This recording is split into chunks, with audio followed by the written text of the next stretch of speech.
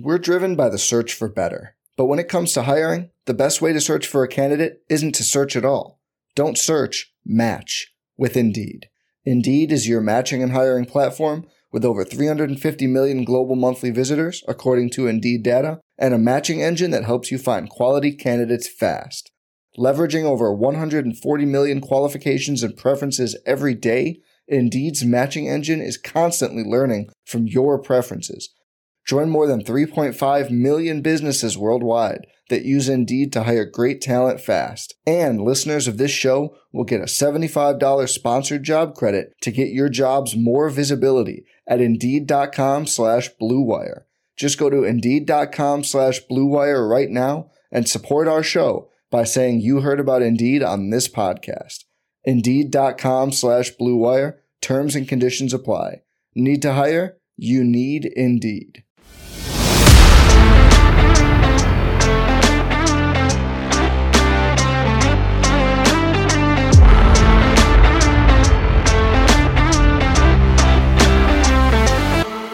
Welcome to this edition of the People I Sort of Know podcast. I'm Chase Parham.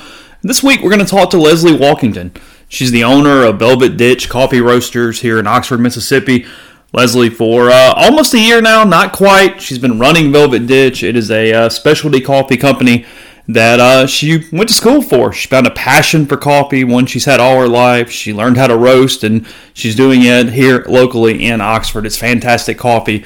It's become a part of my daily routine. She's got three different coffees available right now. She's got a couple more coming here very, very soon. She had a special edition over Christmas. We're going to go through all that. We're going to talk about how she got into coffee in the first place, what goes into starting your own coffee business, and where it goes from here. A lot of interesting stuff just about coffee. So if you drink it in the morning, you will find this interesting. If it is just something where you find small business interesting, or her story as to how you go from one thing to the next and find your passion, all those things will be included on this podcast here with Lesley today. It's like I said, it's fantastic coffee. Her story is really unique and interesting as well, so I hope you hang out with us for that. In the meantime, if you want to pick some up, you can do that. Her Velvet Ditch Coffee available at velvetditchcoffee.com. I know we have a lot of listeners from all over the country, so if you want to get it, if you would like to get several different bags, you spend at least $45. Shipping is free on that, and if you're here local, there's several options. It's at Oxford Creamery, right there on the square. It's at Chicory Market on North Lamar, Sugar Magnolia as well, and if you're out in Taylor at Plain Air, it's at Offbeat and General. So those locations are available, and then of course online also. So I hope you lock in. Lesley, really interesting person, great story, and you'll learn a little bit about coffee in the process. So let's get to it now here on the People I Sort of Know podcast. Here's Velvet Ditch Coffee Roasters, Lesley Walkington. Lesley, thank you for joining me today. We're here inside your roast house. I walked in and the smell permeated. It was fantastic. I need to replicate that throughout my living room and kitchen every single day. You gave me one of your new blends we'll talk about as well. And I told you that it feels like it's chemistry as much as anything else here with this setup, with this, passion that you have at this point. I'm going to start here very broadly. Thank you for joining me, but why coffee? How did we get here? Well, thank you, Chase, for inviting me. So it's exciting. Coffee, how did I get here? Well, that's a long road, but I'll try to put it in a nutshell. I was thinking back to the first time I ever had a latte, and a mocha latte. Mm-hmm. And I actually created it myself on a long drive home to see my family one weekend. And so, yeah, that was like 1987. And it's like I've always loved coffee. And so, obviously, like most people, I have always put cream and sugar in my coffee. And then one year, my brother came home from California, and he brought this whole new method of making coffee, and it was called a pour-over. So he made us this delicious pour-over with some beans that he brought from California from a roaster out there. And at first, I'm thinking, oh, this is way too hard. Like, I could never make a pour-over. And he gave me the whole kit for Christmas, and I'm rolling my eyes as he's making this pour-over thinking, no way, Jose, am I going to use this? So I tasted it, and all of a sudden, I was like, oh, this is special. Like, I could taste the actual notes in the coffee, and I picked up the bag and read it, and I'm like, ooh, I taste the chocolate. I taste the macadamia. I taste the different flavor notes that this coffee, that was listed on the bag. And it just gave me a new experience and appreciation for coffee. And then I started learning about specialty coffee and what that means. And I started sourcing, going to different coffee shops, trying different roasters, different origins and blends. And so that was what started me on the path. In 2019, I decided, I would like to learn this because I'm a lifelong learner and I always enjoy learning new things. And so I went to roasting school in California in San Rafael, and I learned to become a roaster. And it was a whole new world that just kind of opened up to me. And I met farmers at the school I went to, and I just learned from sourcing green coffee beans and how do you do that, and how do you choose green coffee beans, and then learned about the whole roasting process. And I just fell in love with the whole process from the farm to the cup. A lot of stuff in that for the very basic person who just turns on their Mr. Coffee in the morning and they know no more than picking out whatever they are used to from a brand. Pour over, explain that for people. Right. So a pour over, you have a little kettle that typically has a gooseneck, and there's a lot of different ways to make a pour over, but just for myself and for you this morning, I made 1 cup for each of us. And so you have a filter, and so the filter is what gives you a very, very clean cup of coffee when you're making the pour over. And the grind, so the flavor can be affected by obviously the bean and how you grind the bean. And so you normally with a pour over, you want kind of like that sea salt size of the grind, and then the temperature, the water temperature, and how you pour it and how fast you pour it. Just affects how much extraction you're going to have with the coffee and the water. So it also has to do with, I told you I like to do a 1:16 ratio.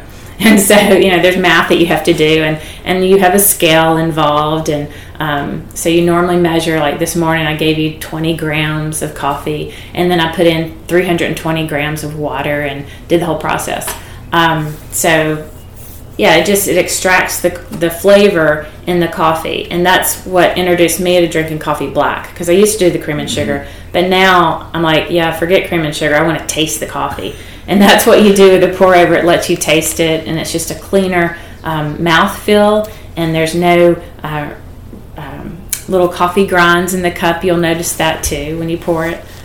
So it's the question I ask you, being a coffee novice to some extent, is that's the same mechanism that would be happening in a drip pot. It just allows you complete control over the process in a different way. Exactly, right. You're controlling more like the water temperature and the grind size and the flow rate, whereas in your drip pot, there's cheap pots and there's more expensive ones that you can control that to some extent. But with the pour over method, it's like hands-on, and it's more like your daily ritual. So my pour over in the morning, I'm thinking about it the night before, thinking, okay, what am I going to have? And I'm prepping it, and then it really just takes about 2 minutes, the whole process.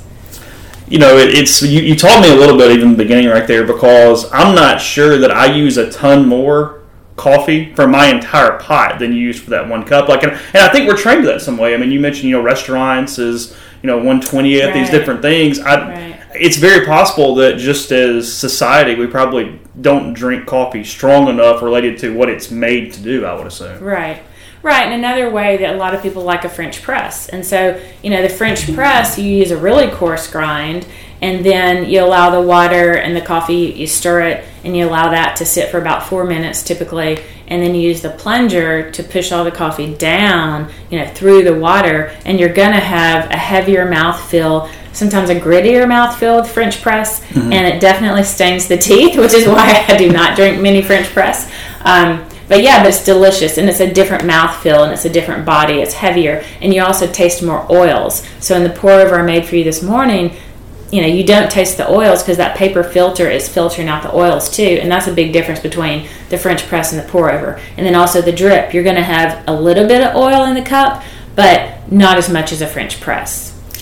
What do you learn at roasting school? What does that consist of? Man. I learned so much. Okay. I learned about how hard it is to farm the plant. Okay. So the plant is like a little tree, and it can get to 15 feet high, but that's not efficient when it comes to picking the fruit off of the tree. And so they only grow from the seed. It takes about 3 years to grow that tree to about 5 feet tall is where they keep it. So then it's easy for anyone to come along and pick the fruit. and it gets about 3 to 5 feet wide. And so you have one growing season for the plant, and you go through that plant. They go through it multiple times, picking the cherries when they're this perfect shade of red, because if you pick a cherry that's too ripe, then that's not good. If you pick a cherry that's not ripe enough, then, after I roast it, I'll be pulling out those beans, and those beans are like lighter in color. They're kind of tan, which I have some over on the ledge I can show you. But it's really interesting. You just learn about the plant. You learn about the farming, how hard it is. And then with specialty coffee, which is what my focus is on, there's commodity coffee and there's specialty. So we learned about the differences, and then we learned about how to source green beans, and then we learned about the roasting process, which has to do, like we mentioned earlier, the chemical explanation of that. It's like a whole transaction going on. You've got temperature of the drum if you're roasting in a drum. You've got the ambient temperature outside. You have airflow. And so there's a lot of different factors of how quickly you're taking that green coffee bean and you're drying it out, because I showed you the green coffee bean. It's a little green bean, and it's almost like somewhere between 10 and 15% moisture. So you first have to dry out the bean, and then it turns yellow, and you smell. That was my favorite part about roasting, because you smell grass, like you're walking through a grassy field, and then you start smelling hay, like you're walking through the barn, you're about to feed the horses. And then after it dries out, it starts to have a little yellow color, and then it starts to turn more cinnamony, and you might even smell the cinnamon smell, and then it starts to smell like toast, and that's when you're starting to caramelize the bean, and then you finally get to high enough temperatures where you hit first crack. And so a lot of roasting school, you're learning to roast, and you're learning how to do a light roast, a medium roast, and even a dark roast. So, and you're also learning about how to grind it, and you're learning how to brew it, the different methods of brewing, because all of that affects what you're going to get in a cup for the final cup. So is explaining light, medium, dark, and as it goes the longer, is that making it, quote, stronger, more complex? I mean, what, and I'm going to allude to this a couple different times, because in my head, this is similar to bourbon in a way, is you get a lot of notes, and people think, hey, the higher proof is automatically more complex, but that's not necessarily true in different things. With coffee, when you talk about medium and dark roast, it seems like commercially that is stronger or more full or whatever when I do it, but what's sort of the fact of that? Right. And it really goes back to the bean. It'd be like a bean by bean case, but so it's a bean by bean situation. And when you roast a bean, and let's just say you're going to roast it light, because on my little bag I have light, medium, dark, and dark. So depending on who I'm roasting, because I have some customers, they're like, Lesley, will you please do the Ethiopian and medium dark? Because one time they actually got to taste that, because I have a VRBO and I serve my coffee in the VRBO. And that particular week I had been roasting really dark roast, just kind of playing around with different temperatures. And so they liked the darker. It gives you more of a heavier, taste in the cup. And of course that also depends on how you're going to brew it. But going back to the light, medium, dark. So light, you actually get, most people don't know that you actually have more caffeine in the cup if you do a light roast. Okay. The longer you roast the coffee bean, you are driving that caffeine out of the bean. So the darker roast, especially when you go to the higher temperatures and to second crack, what we call it as roasters, when you go to second crack, you have much less caffeine in the bean than, say, the light roast. So that's like a aha, like, oh, I didn't know that. Most people tell me that. So if you want more caffeine, drink the lighter roast, or like a medium light roast, because some people don't like the light roast because it'll be more tea-like. So if I do a light roast, it'll have more tea-like flavor characteristics. But the darker I roast it, it gets a little bit deeper, and you taste a little bit more of the berry and the cocoa coming out. And then I also explain, looking at the Ethiopia and comparing that with, say, my Guatemala. The Guatemala is like chocolate brownie, which is more sweet, whereas the Ethiopia is cocoa, like baker's cocoa. So you still have that cocoa flavor profile, but it's not going to be as sweet. And so the light, more caffeine. The light is just going to be not as big, bold in your face. And then as you go down the scale, the medium is going to be more of a medium, nice, fuller feel. And then as you roast it darker, then of course If you go too dark, that's when you get the bitterness on the back of your tongue. And pretty much you can let me taste a cup of coffee and I can tell you exactly what temperature they dropped it and if they went to second crack or not. So the longer, if it's a dark roast or even a medium dark roast, it kind of depends on the roaster. We all have a different style of roasting, and that's, from one roaster to the next. Everyone has their own idea of what is medium light and what is medium dark. It's literally, there's no gauge that tells you this is medium dark. It's kind of up to the roaster what they perceive to be medium dark for their own offerings that they put out there. Because there is a color chart, you can compare to, but everybody has their own style. So you mentioned here, Guatemalan, Ethiopian. How did you decide where to get your beans from? What does that look like when you're trying to figure out that process? And then what were you looking for those things? Mm-hmm. Well, I think traditionally for me, every time I go to a coffee shop, I'll try different beans. I'll try different beans that they have, single origins. So I'll talk about, there's single origin coffee and then there's blends. And so a single origin is that cup of coffee you're drinking, it comes from one region in Guatemala or one region in Ethiopia. Whereas a blend might be 3 different origins. It could be a Brazil mixed with a Guatemalan and a Costa Rican. It could be 2 or 3 different, countries, and they're blending. So the blend, and right now I don't have a blend. So right now I'm doing all single origins. What was your question? The original question? How did you decide where to get beans from? Like Ethiopian, Guatemala, what does that look like? Yeah, so I think initially when I went to roasting school, of course, they're introducing us, here is where you can source green coffee beans, and here are people that, pay the farmers well, and here are the people that offer more in the country of origin. Not just here's, a check to get the beans, but they're also offering programs for the farmers to stay educated and helping them to use the most innovative methods of farming. So, for example, since I love Guatemala beans so much, that's why I have 2 right now, because they're 2 different regions and they have 2 different profiles. The Huehuetenango is the highest region in Guatemala, and that's the gold label. Some people call it, the gold label, or that's how they identify it. But that one is from Huehuetenango, and so it has like flavor notes of macadamia and some dried fruit and chocolate.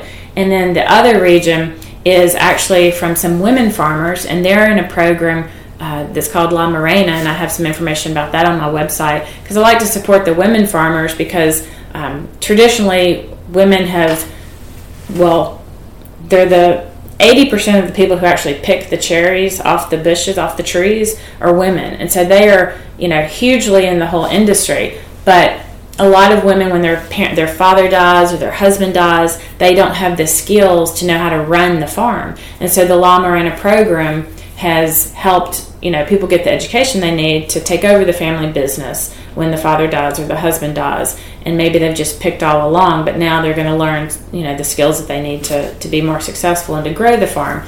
So Guatemala is my favorite origin, and then Ethiopia, it's the birthplace of coffee. And so when I was thinking about my lineup, because I just did my soft launch in September 2022, right? Not very long ago. And when I did my soft launch, I was thinking, okay, well, what am I going to offer? Well, I have to offer my favorite Guatemalan, and then I offered Ethiopia because it's delicious, and depending on how you roast it, it can be big and bold and in your face, or it can be more tea-like. So it was 2 very kind of opposite ends of the spectrum that I offered. And so now I have recently got a delicious Costa Rica bean in, and I'm playing with that one. And so I gave you one of my roast profiles this morning, and that was more like a lighter roast. And so I'm in the process of getting those labels printed. In the next couple of weeks, I hope to start promoting that bean and releasing that single origin. When you talk about the tasting notes that are those, that obviously have been very consistent for those 2 beans and the way that you roast them, did you simply try these and then realize those were the notes? I mean, how did you sort of put together that those were going to be the flavor profiles of those beans? Right. So I first look at about 10 or 12 different coffee beans when I'm trying to decide, which one am I going to boil it down to. But I go and I get these small bags. I showed you these small bags of green coffee, and so I'll roast every one of them. And then from that, I'll boil it down to, okay, these are the flavors that I think my customers would like, and these are the flavors that I like. And, you know, it has the various notes, because I always tend to go with something that has a little chocolate, because I'm a chocoholic. Mm-hmm. So chocolate will be a flavor I sometimes want to, go for. And then also dried fruit's a great combination with that, and then a nut of some sort. So it kind of depends on the origin as to what flavor profiles you're going to see. But I also look specifically at beans that have been scored 80 or higher. Okay. So in coffee, you have commodity coffee, which are like the big brands like the Folgers and the Maxwell House, and all the brands that we grew up with. And then you have specialty coffee. And then specialty coffee, most of those beans, their Arabica is the bean, but really it's only specialty coffee as if you're graded 80 points or higher, like wine. The Wine Spectator magazine. Sure. They say wines 80 and above are like their premier wines. And so it's similar in coffee, where anything above 80 is considered a specialty coffee, because that means it's been grown at a higher altitude. That means that there's been a lot of care and attention from the farmer, and so it has less defects. And then less defects in the coffee bean means, better taste in the cup. And then the beautiful thing about the whole specialty coffee industry is that from the farm until the time I get the bean, there's been this high level of focus on having a really valuable bean and making sure that all along the process, they cup it at the farm and they taste it, and they do a whole write-up on each particular coffee bean, and they say, okay, what are the flavor notes? What's the acidity level? What's the balance? How does it taste on the tongue? What's the aftertaste? What's the mouthfeel? So they're looking at all these characteristics, and they give it a rating. And then from that rating, I have a couple of different importers that I work with. I look at the ratings that they have their people go and cup it at the farm. And then I look at the rating, and as long as it's 84 points or above, that's what I look at. I don't even deal with beans that are 80 to 84. That's just another level of, I think it's that way. It just kind of like it gets rid of X number of beans. I don't even have to consider those beans, because there's a lot out there to look at and consider. So I will get about 8 or 10. I have about 12 bags over here right now that I'm about to sample roast and just see how do I like the flavors, because I chose them because they look very good, the flavor profiles, and then they're different. Like one might be more chocolate, and one might be more dried fruit and figs and nutty. So depending on the origin, and so then I just try to, have a nice offering. But I'll go through about 10 or 12 green beans before I pick one to bring to Velvet Ditch Coffee. You obviously are focused on the purity, tasting it as is, and its natural state from a black coffee standpoint.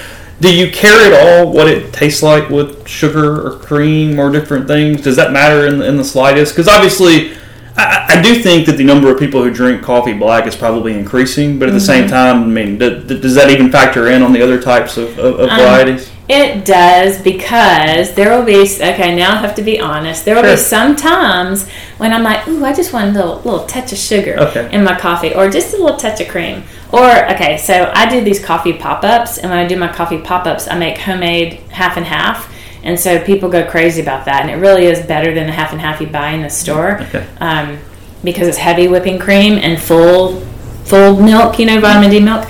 And so anyway, so sometimes when I have that left over from a pop-up, I'm like, oh yeah, I'm putting this in my coffee tomorrow morning, because it's more like a dessert for me. But normally I do drink it black. But yeah, it's like when I'm thinking, oh, I just want a little dessert, I want a little extra, something, I'll add the cream and sugar. But I also have these specialty syrups too that I'll take to the pop-ups, because people love them, and you gotta make people happy. And then I'll taste it myself just to see how does it affect the flavor, because so many things affect the flavor of your coffee. It's the freshness of the crop. Literally yesterday I just got in 5 new bags, and so it's the freshness of the crop. It's the packaging. It's the roast method we talked about, and the grind size, how you brew it, how you store it. Never put it in the freezer. Don't even put it in the refrigerator. And then also the water quality. That's something that we don't talk about enough. You can do filtered water in your refrigerator in one of those little... The Britas or something? Thank you, yeah. Brita. And as long as it's filtered, it makes your coffee taste better too. So Yeah, that's a lot of different ways you can affect the flavor, but I do sometimes use cream and sugar. And I like to know what my coffee tastes like, because I know some of my followers and customers, they want to put the cream and sugar. But a lot of them, the very first thing I always say is, when you first taste Velvet Ditch coffee, please taste it black. And I tell people, I explain that, when you first brew it, no matter how you're brewing it, it's super hot. So you can't really taste, your taste buds can't taste hot coffee. And I love hot coffee, but I still can't taste it until it cools down a little bit. And so once it gets cooler, then your taste buds can liven up and they can start tasting the flavors. And then once it gets to be room temperature, that's when you can taste the entire bouquet of what's in the cup. And that's what I always encourage people. The first time you're having Velvet Ditch coffee, just drink the cup until room temperature and enjoy all the different notes along the way, because it'll be a new experience. And then maybe that second cup, you can put your cream and sugar if you still want to.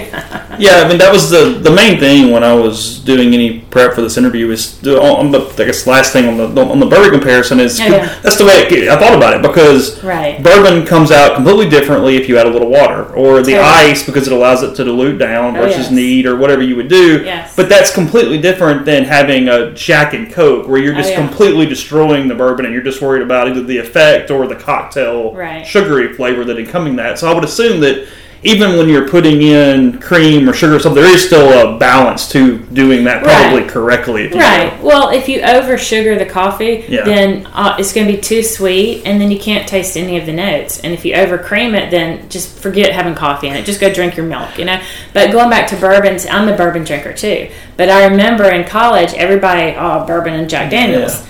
And so I remember having that. And then as I got older and I started being exposed to higher quality bourbons, I would be like, ooh, wait, I taste the caramel in that. Ooh, I'm not going to put Coke in this, And then learning to taste it neat and learning to have it on ice, depending on the proof, right? Because I normally don't like anything over 100 proof.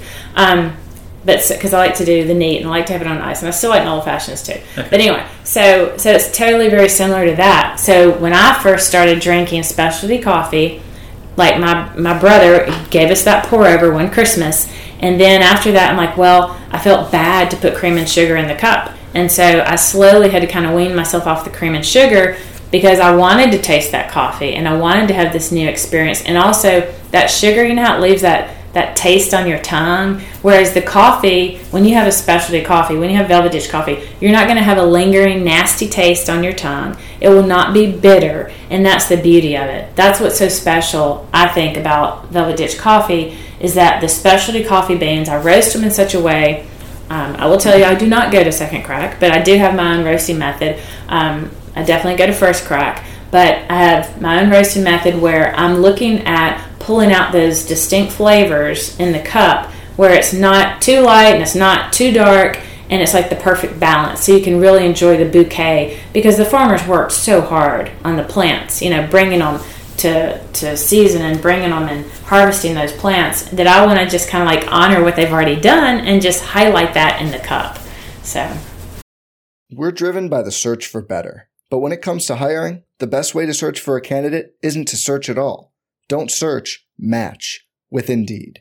Indeed is your matching and hiring platform with over 350 million global monthly visitors, according to Indeed data, and a matching engine that helps you find quality candidates fast. Leveraging over 140 million qualifications and preferences every day, Indeed's matching engine is constantly learning from your preferences. Join more than 3.5 million businesses worldwide that use Indeed to hire great talent fast. And listeners of this show will get a $75 sponsored job credit to get your jobs more visibility at Indeed.com/Blue Wire. Just go to Indeed.com/Blue Wire right now and support our show by saying you heard about Indeed on this podcast. Indeed.com/Blue Wire. Terms and conditions apply. Need to hire? You need Indeed. You talk about that, and you had mentioned to me earlier today about that there's a certain freshness to a bean when the right time that probably is its optimal freshness. What is that? How should people buy and then time that correctly? And then in comparison, if you just go to the store and buy some generic brand coffee, what is that freshness possibly at that point. Sure. So on my coffee, you'll see roasted. I always put the roast date when it was actually roasted. So, and most of the times, I don't even take the coffee and deliver it to Chicory Market.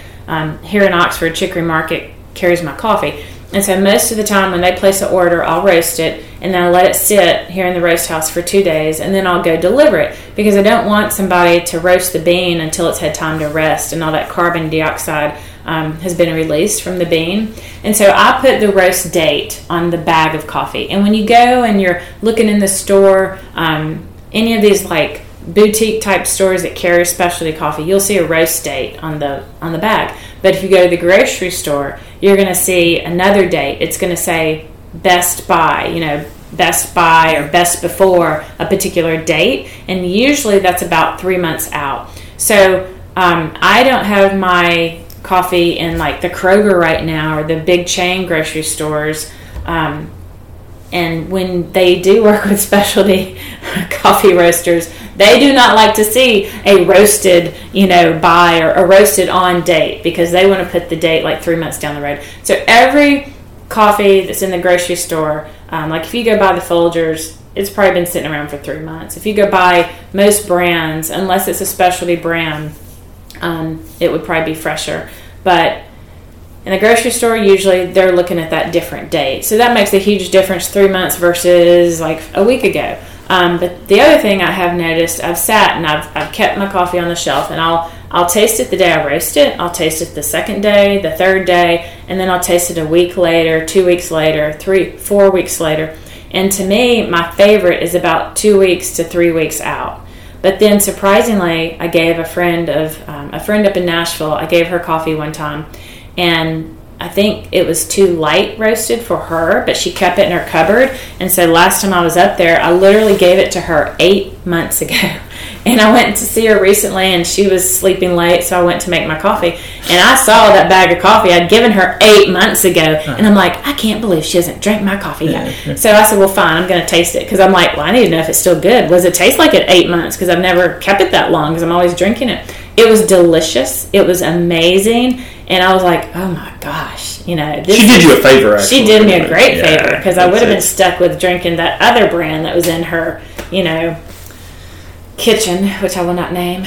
But anyway, so yeah, it was great. And I think that's because of the storage method. She had it in a dark place, a cool, dark place. She did not put it in the freezer, because I told her from the get-go, never put it in the refrigerator or the freezer. So she did have it stored properly in the bag and sealed, sealed well. Yeah, it was sealed well. She'd opened it and had a few, cups out of it, but it was delicious, at 8 months. But typically, anything you read, anybody's going to tell you, normally like 2 to 3 weeks is kind of like the best. But also, depending on how you brew it, if you just, depending on how you brew it, that could also affect the flavor and how you might like it. So that's also a nice experiment that you can do, is grab a bag of Velvet Ditch coffee and look at your roast date and say, okay, if she roasted it like 3 days ago, and if you can get one of those bags, or if I roasted it a week ago, and then just keep it on your shelf and try it a week, 2 weeks down the road, or, 7 day, whatever. Pick it and plot it on your calendar and see, and then tell me what you think. Because, everybody has a different palate, and everybody tastes coffee differently. And that's why when I do a cupping, so maybe next time we get together, I want to do a cupping for you. Because I have a whole sheet on, you first smell it, you do like rounds and rounds, and you go through the cupping of I'll cup like 3 different coffees for you. And you'll smell it, and then you'll taste it, and you'll look at the acidity, the mouthfeel, the body, the aftertaste. You look at all these different factors, and so that's another fun thing that you can do with coffee.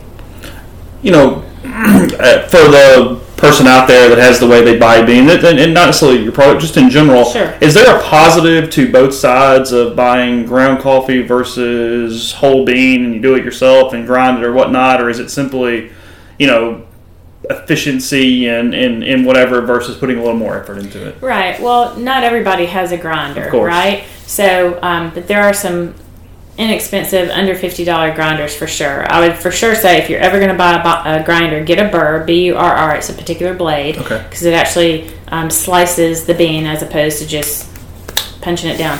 Anyway, but yes, so obviously it's going to be fresher if you buy the whole bean coffee, and it's not going to be as fresh if you buy the coffee that's already ground in a bag. But again, if the roast date was recent, like for me, I do put bags on the shelf that are whole bean and ground coffee, because some of the stores where my coffee is sold, they'll have a grinder, so they can grind, like at Chicory Market, they can grind the coffee all day long. So she always orders whole bean coffee from me. Whereas at Sugar Magnolia, where they sell my coffee, I have a display there right when you walk in the door. I'll put whole bean and I'll put ground coffee, because not everybody has a grinder, and I'm trying to make it convenient for people that just need to grab and go and they don't have a grinder, or maybe they just don't worry about that, because I didn't worry about that when I was in my 20s. I never thought about buying whole beans. I was buying hazelnut flavored coffee. I was getting pecan praline. Right. So everybody has a different time. If you have time to do it and you want to spend the money on a grinder, then the whole bean is always the freshest. Going back to something you mentioned a second ago, is let the coffee cool off a little if you're trying to really taste it, you're trying to get notes. Beyond that, is there any specific way to keep it in your mouth or do different things to enhance the notes and try to figure out what it is that is in there? It is called slurping. Okay, gotcha. So when I went to school for this, and when we had to do the cuppings, and you have to taste, and this coffee is super hot, and you're tasting it at different temperatures. And there's a spoon. You see the spoons on the shelf. It looks like a big soup spoon, and it's flat. And so you fill up the spoon, and you kind of slurp it, and you aerate the coffee across your tongue. And you can do that at home with any spoon you have. So when it's hot, you can use the spoon, and you kind of slurp it in and aerate it across your tongue. And then that allows all the taste buds on your tongue to just, experience the coffee.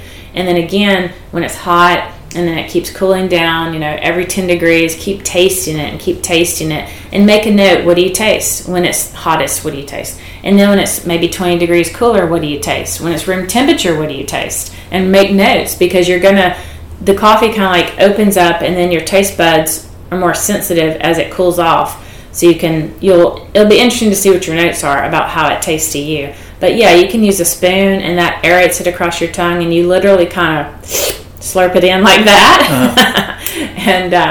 And so that's an easy way that anybody can experience coffee that way. Yeah, I've done some wine tastings. It's not much different. Yeah, you're getting there and moving it around, and just kind of you're picking out where the different notes hit different taste buds on your tongue and different things. It's like bourbon tasting, wine tasting. You can do the same thing with coffee. Yeah, it's a very similar thing. So I could talk about the chemistry all day, but obviously you're not just roasting. You're trying to build a business out of this. You've got a PR, marketing background, new things along those ways.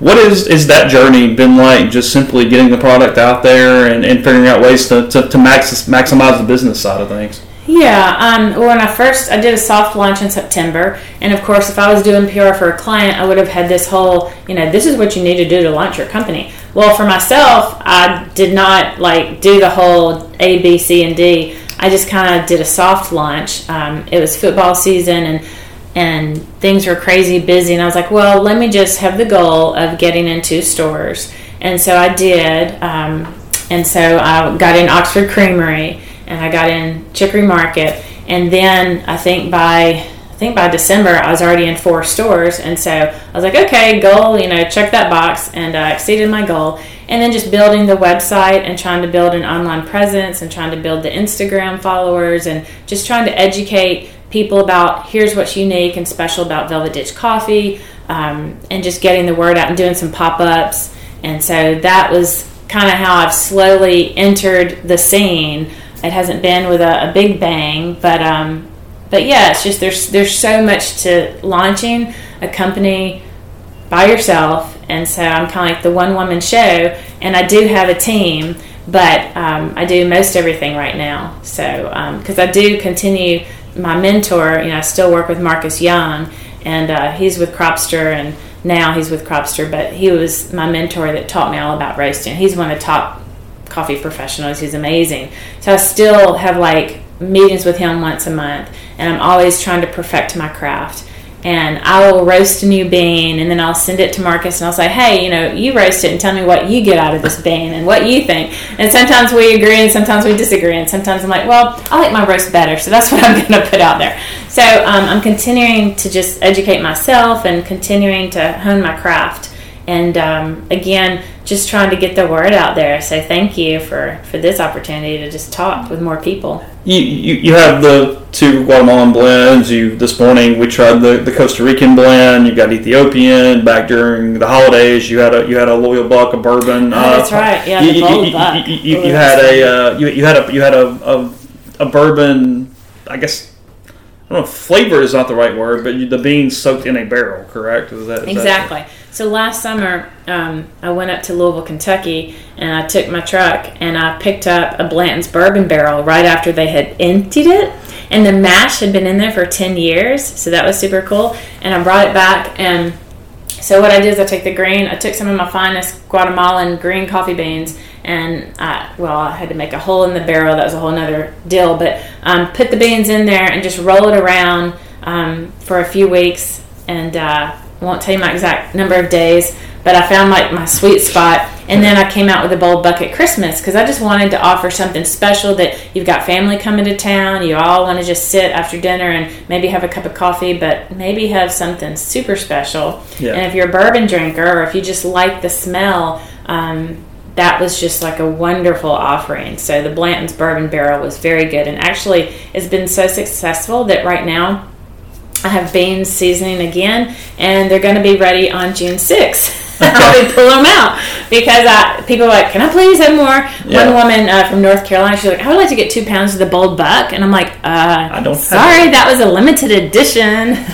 So I'm like, okay, fine. I'll put like 20 more pounds in, see how that goes. Do you anticipate it tasting similar this next time? It should. Because the barrel was just from August, and that was one question that I was asking, and I've asked a lot of people in my profession, like, how long does the barrel last? And they're like, nobody knows. It all depends on, your ambient temperatures and where you live. And being in Mississippi, of course, I've got it in a temperature-controlled environment.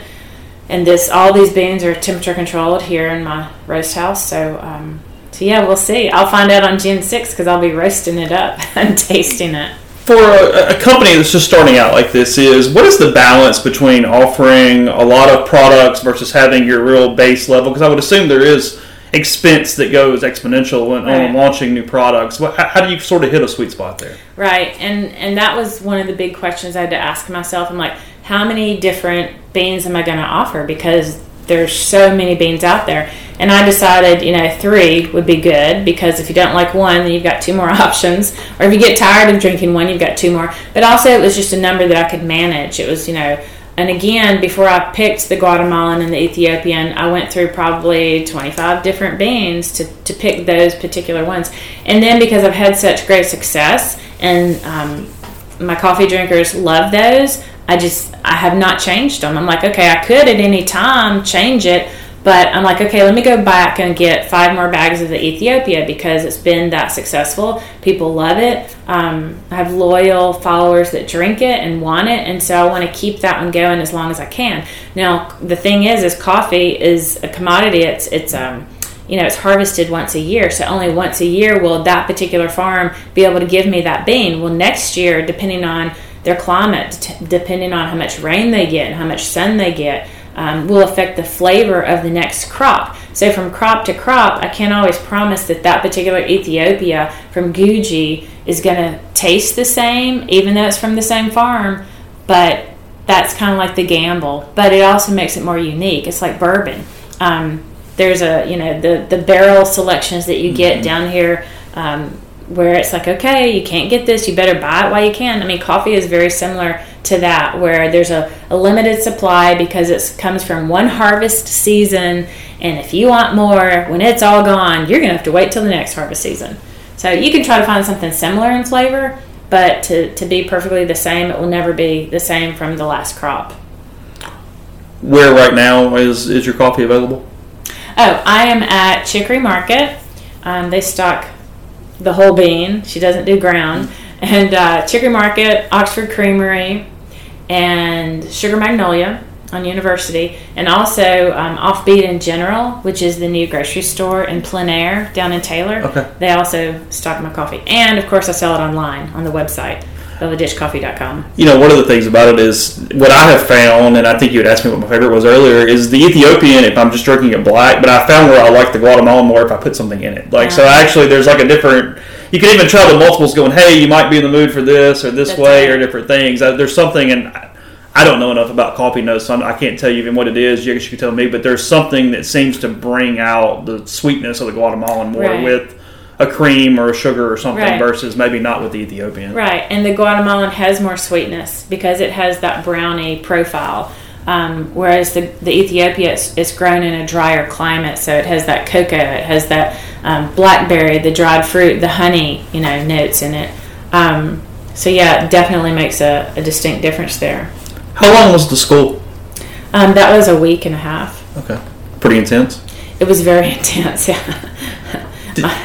Did you need knowledge going in? I mean, what do you sort of... They gave us, things to read going into it, but it was like a big, huge overview, and then I continue to go and do training. That's why I continue, monthly meeting with Marcus, and he always, has me reading, and actually this summer I'm going to go back and do some more training at the same Boot Coffee where I went before. So I'm continuing to learn because there's so much, they're always evolving methods of growing the plant, and there's different processes of how they dry out the coffee fruit.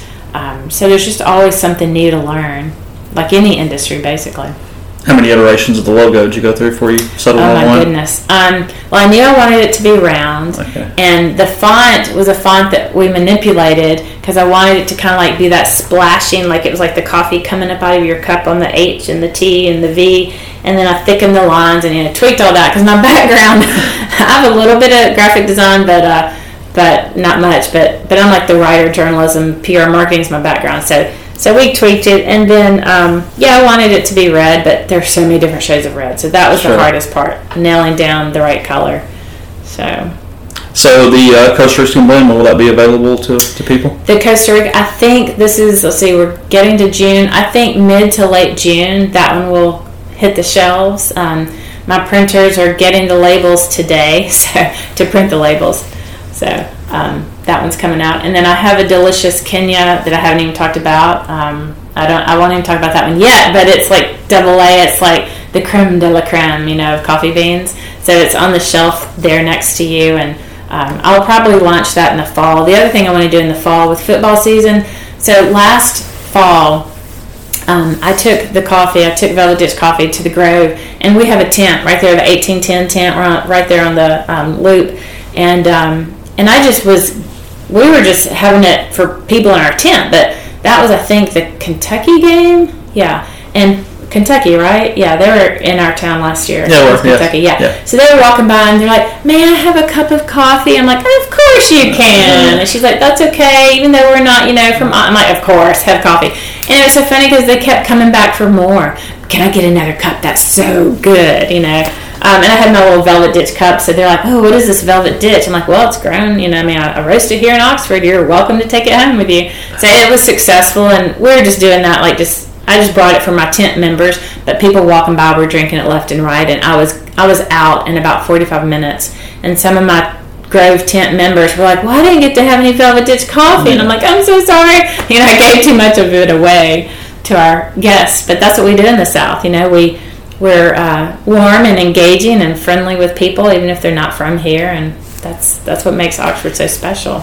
So a couple different blends coming out here soon. Obviously, 3 available right now, and you're getting back into the bourbon business. See how those come out of the barrel as well. So great coffee, great cups here. I really appreciate it today. Thank you, Chase, for inviting me on the show. It's great to talk to you. Hope you enjoyed Lesley's story. I appreciate you hanging in for that and for her time as well. I told you in the beginning, but I'll go over everything again once more here before I let you go for the day. If you'd like to pick up some of her coffee, that's velvetditchcoffee.com. It's available in 3 locations in Oxford. It's at the Oxford Creamery on the Square, Chicory Market, Sugar Magnolia, and then also if you're in Taylor, it's at Offbeat and General.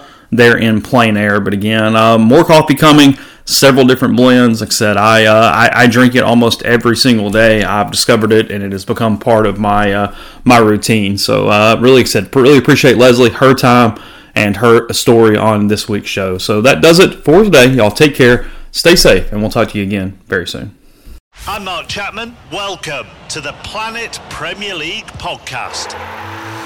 Each week, Cesc Fabregas, Nader Manua and myself talk all things Premier League. As a player, you don't have time to talk. No. You don't have time to make a plan. You just need to deal with wave after wave after wave. We watched Coach Carter and he said, afterwards, the game's just about doing this for your teammates. And I remember looking around halfway through the film and half the squad was asleep. Planet Premier League. Listen wherever you get your podcasts.